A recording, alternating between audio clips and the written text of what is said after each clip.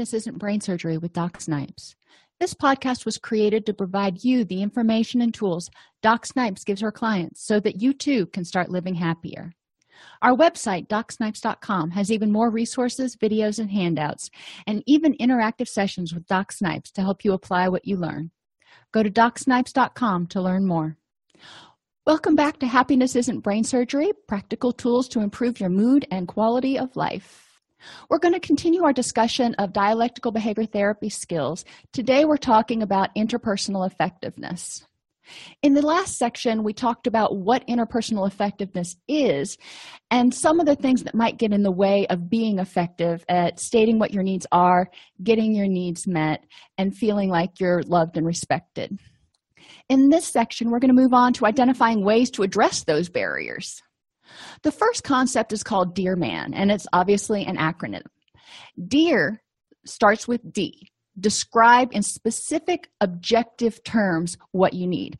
And this is the first mistake that we make a lot of times. How many times have you asked somebody to do something or accused somebody of being some way that was generally a pejorative, not objective, subjective term, such as lazy or sloppy or dirty?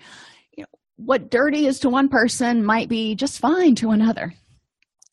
So you want to practice describing things to other people, what you need or what you want, in objective terms. So if you want a clean house, and this is one that a lot of couples, families have difficulty with, what does that mean to each person? Specifically, what is it going to look like if the house is clean?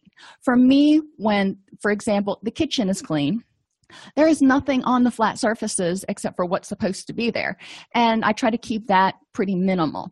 So a clean kitchen means the dishes are done and put away, and everything else that's not supposed to be on the counter is gone. The counters are wiped down. The stainless steel doesn't have spots on it. See, those are all very objective things. You can say yes or no, that is or isn't done. Being supportive is another concept that a lot of people have difficulty with in relationships, but they all also have difficulty with it with themselves because they're not sure. They want people to be supportive of them, but they're not sure exactly what that means or what that looks like. So the first thing you need to do is figure out, what does it look like if somebody is supportive of you? Does that mean they have to agree with you all the time? I hope not, because sometimes you're not going to be thinking the right thing, and they may be supportive, but put forth a different point of view. Being dressed appropriately. If you have teenagers at home or children, you kind of know that this can go any variety of ways. When you tell your child to dress appropriately to go to church or to go out to dinner or to go to grandma's house, you have in your mind what that means. Your child has in their mind something completely different most of the time. So being specific, you need to wear long pants, a button-down shirt, something with the collar, etc. Underwear, that's always a good thing. I don't know why we have to remind people, children, to put on underwear, but I digress. Dressed appropriately is another one of those things that is kind of ambiguous. And irritable. Irritable is another term that, Sally came into the office and was really irritable today. And John may say, you know what, I didn't notice at all, because your definitions of irritable are very different. So does it mean that Sally was kind of walking hunched over and she dropped her stuff in her office and, sat down and started doing her work without saying anything to anybody, versus biting somebody's head off or whatever John's definition of irritable is? So you may have different definitions of what that means, but that's also means different interpretations of what's going on. So when you communicate, describe what you're seeing or what you're needing or what you're wanting in terms where somebody can give you a simple yes or no. Yes, that was done, or no, it wasn't, based on what they see. And anybody should be able to come in off the street and look at your definition and go, yes, it was done, or no, it wasn't. It shouldn't be one of those, well, you know what I mean. No, don't expect people know what you mean. So think in your personal life, whether it's at work or with people you live with or whatever the case may be, what terms do you often have disagreements about that cause, a little bit of stress or irritability? And figure out, am I describing in specific objective terms exactly what I need as far as regular communication or being supportive or quality time. Oh, that's another big one.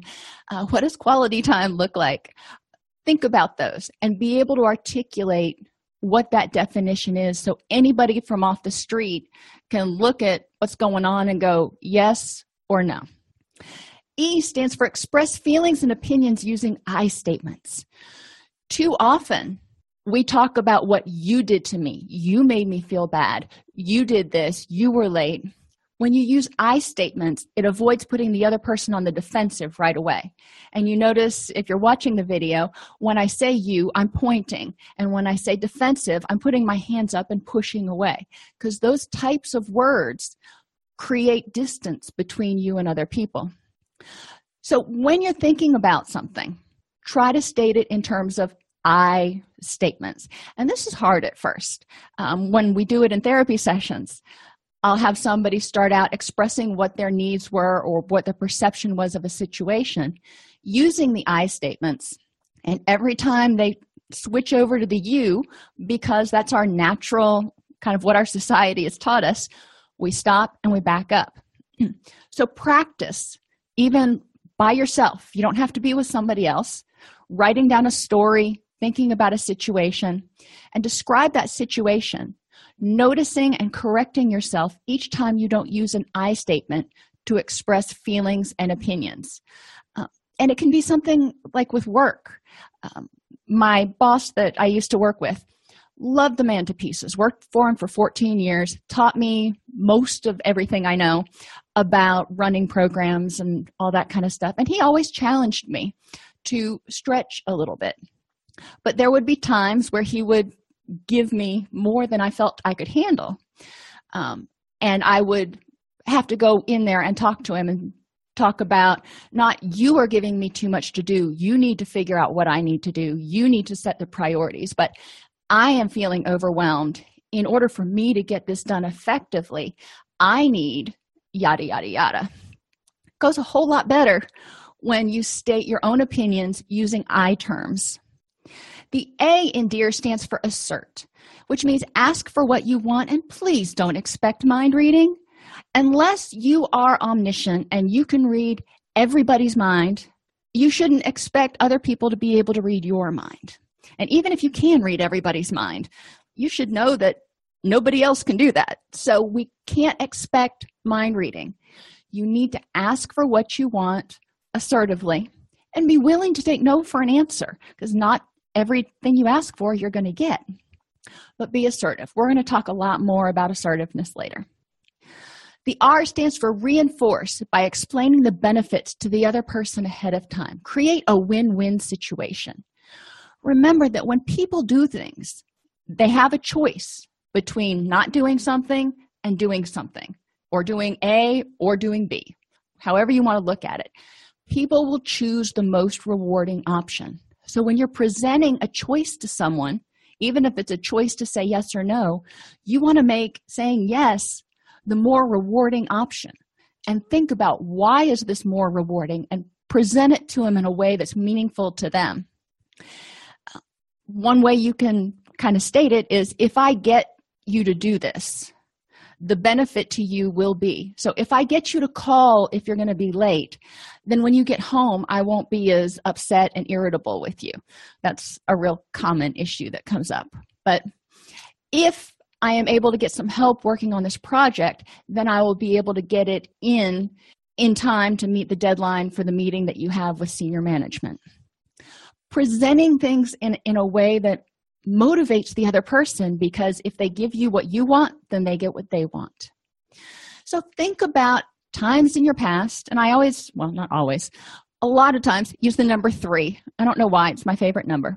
Think about 3 occasions when you wanted someone to do something for you and they said no. Thinking back over it, how could you have made it a win-win situation? Sometimes people don't want to do what you want them to do. When I was working in outpatient, one of the things people had to do was go to meetings. And a lot of times I would get a lot of resistance. I am not going to meetings. Okay. Then I would drop back and I would think to myself, What's a win-win? What is it that they want out of this situation? And most of the time, with the particular population I was working with, they wanted to get out of treatment, be off probation, and be done with me. So to create a win-win, my presentation changed to, in order to help you get off papers and be done with having to see my face every day, I need you to follow these particular steps that the treatment center or the probation has identified as important to demonstrating that you're able to be clean and sober or whatever. If they did that, they would successfully complete treatment and they would be done with me. That was their goal. That was their win. My win was getting them to follow the program rules. Whenever you don't have something go your way, if you can unhook from your emotions and step back from it, again, think about what would have made it more rewarding or more enticing to that other person. What was their goal in this situation? And how could I have stated this request differently to get both of our needs met? Man, because remember, it's dear man. M stands for mindfulness. Stay focused on your goal. Some of us, I am very guilty of being somewhat ADHD, so I can get a little tangential sometimes unless I stay really focused on what I'm talking about. So stay focused on your goal. If you need something, that's what we're talking about, not what we're going to do as a group this weekend or what's for lunch, or try not to get sidetracked. Ignore diversion techniques from the other person, such as blaming, magnification, justification, or switching topics. These are all things that people throw up when they feel like they're either being attacked or when they feel like they're not going to get their own way. We don't always get our own way, but be aware that these come up as, if you want to use the word resistance, you can use the word resistance. Basically, these behaviors say, it sounds like I'm getting ready to not get my needs met, and I don't like it very much. So practice identifying and responding to blaming. So thinking about it, if somebody says, it's your fault that I drank last night. So we want to ask, what is it that you need out of this particular situation? Magnification. When somebody says that you always do this, highlight exceptions. Point out that I hear that it seems like I frequently am getting on you because your chores aren't done. However, there were a couple times last week you did a really good job. So I'm wondering what happened and why you've started to slack off. Justification. Justifying that they had to do something in order to survive, or justifying that they had to do something because it was more important. So you want to highlight the consequences. If somebody's justifying drinking, for example, I needed to drink in order to fit in with this group because I really need this contract. Highlighting the consequences of, I hear that you really need this contract, however, drinking jeopardizes your sobriety, and it also is really hard on your kidneys and liver. And I'm wondering if all that is worth this contract. Keeping focused on what's going on. And switching topics. If you're in the middle of a discussion and somebody just completely switches topics to, well, you did this last week. Okay, I hear that, and I hear that it's still bothering you. So let's talk about that in a few minutes. Right now, we need to finish up this particular discussion. So think about times when you have been around somebody or been in a discussion with somebody when they tried to change the topic or get the power back in the conversation by blaming, magnifying, justifying, or switching topics. And think about your responses. How could you have diffused it and gotten back to the topic at hand? A stands for appear confident in verbal and nonverbal behavior. So the first part that people have difficulty with, the first hiccup, is the fact that some people have difficulty differentiating between confidence and aggressiveness. And especially, not to sound sexist, but in our society, still sometimes women who are more confident tend to be perceived as being more aggressive than just confident. So figuring out what the difference between confidence and aggressiveness is in your mind and what you want that to look like. If you want to look confident but not aggressive, what is that going to look like when you interact with your boss, when you interact with the person on the street, when you interact with the manager at the store that you're having a difficulty with? Mentally rehearse what these situations look like. So if you've got to go have a meeting with your boss or have a discussion with somebody you're in a relationship with, mentally rehearse what that's going to look like and how you're going to appear confident so you don't send out the aura that you can just be walked over. Find one or two people that you know or you see on TV. It can even be TV characters. They don't have to be real people that are confident. Look at how they behave. Look at how they carry themselves. Listen to what they say. Study their behaviors and figure out how they are confident. And then imagine them handling whatever situation you are getting ready to handle. This will help guide your behaviors and teach you how to be more confident and more assertive. Baby steps. You're not going to go from being passive to super assertive overnight. Take steps. Figure out what kinds of situations are most important for you to be assertive in and what's that going to look like. And finally, negotiate. Offer and ask for solutions. Write it down if needed. I am a visual learner. Not everybody is, but I find when I am negotiating something, it's helpful to write down all the options. I love whiteboards because they're like up on the wall and everybody can see them and you can write in big letters. But write down what the options are and give people time for reflection. Some people are what we call active learners, and they process and talk all at the same time. Other people are what we call reflective learners, and they hear everything that's being said, and they take it in, and they take it in, and then they synthesize it and come up with a light bulb moment. Not everybody works in the same way. When I used to take math, whether it was high school or college or graduate school, I'm a reflective learner. I have to have time to let everything sink in and understand all the connections before I have that light bulb moment. So I would get really frustrated when the teacher would be doing something on the board and, step A, we do this, that, and the other thing. Then, of course, the next step is step B. And I'm like, yeah, of course. I'm just watching him scribble on the board, and it means nothing because it hasn't sunk in yet. I'm a little dense. But when it comes to certain things, we need a little bit more time for reflection to think about what are all the ways this goes together. My boss that I told you about before, he was a reflective person. He would never give you an answer fly by the seat of his pants. So if you wanted something, I met with him on Thursdays, and I knew I had to present whatever I wanted or needed on Thursday, and I would get an answer on Monday because he'd want the whole weekend to think about it and think about how all the aspects work together and how it would impact everything else before he would respond. You don't always have that kind of luxury for time, but when you are in a discussion, in a negotiation, try to give people, 30 seconds or a minute to ponder before you're jumping down your throat and going, well, what's your response? Sometimes they need time.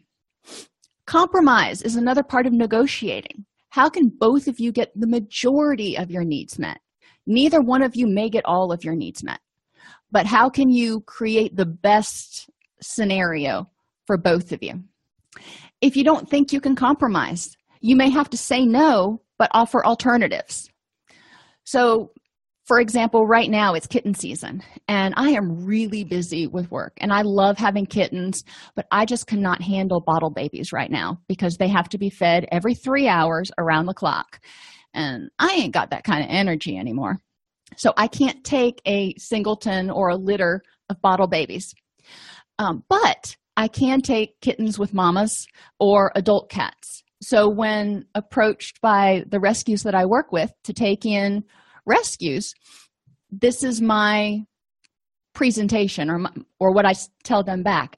I can take these types of situations over here, but I cannot handle the bottle babies right now. And it breaks my heart, but I know that the rescues that I work with, ultimately, those kittens are going to get placed somewhere. So I can take, other people's adult cats and stuff if they need to clear out room for the kittens. I'll try to be a team player, but I can't always do everything they want me to do.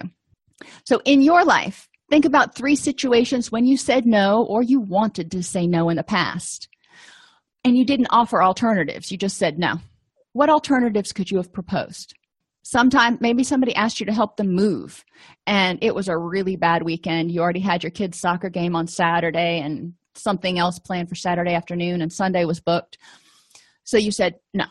Could you have proposed the alternative? Well, I can't do it this weekend, but next weekend, Saturday afternoon is free, and I can help you for a few hours.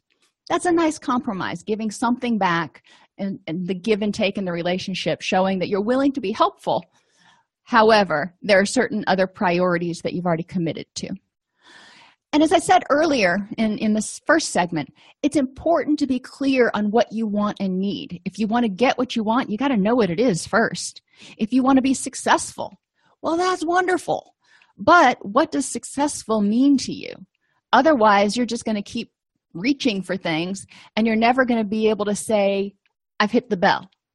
I've reached my goal of being successful, because you don't know what it is. You don't know how to define it.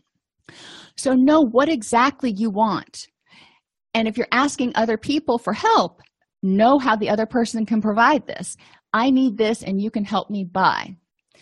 So examples, again, that I've come across. If somebody wants to feel better, I'll have clients come into my office and they go, Doc, I've been down for so long. I just want to feel better.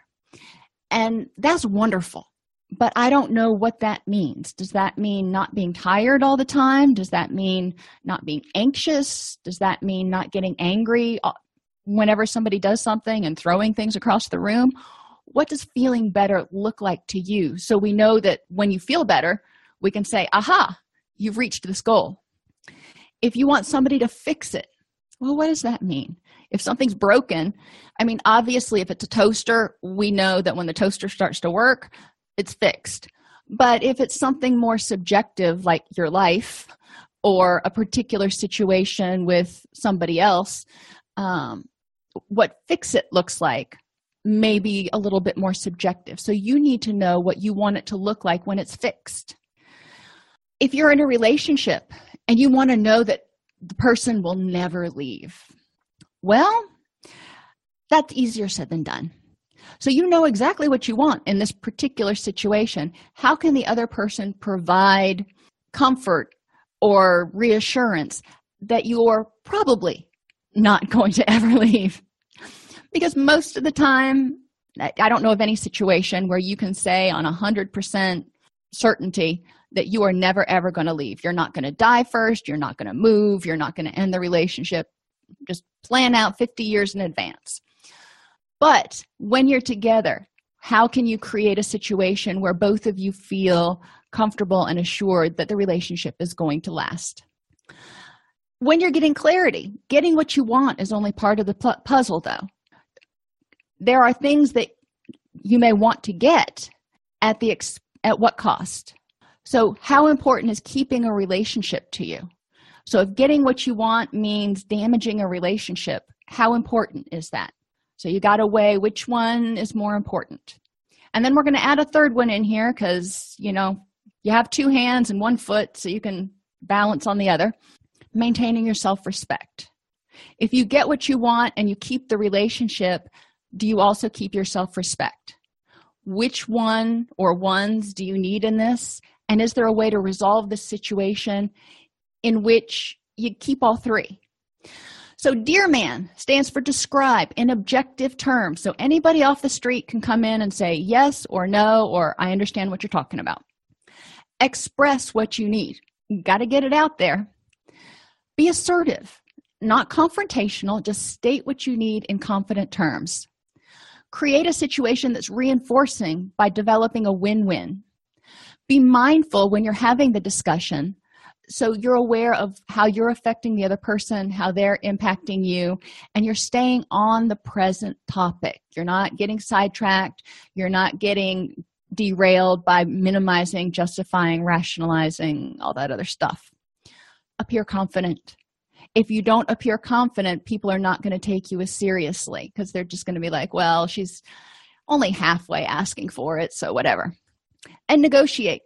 Most of the time, you're not going to get what you want 100% of the time. So figure out, how can you negotiate? How can you create a win-win where most of your needs get met and most of the other person's needs get met in a way that's fair to both of you? To effectively accomplish these things, you must have clarity about what you want and how getting or not getting it will impact your self-respect and your relationships.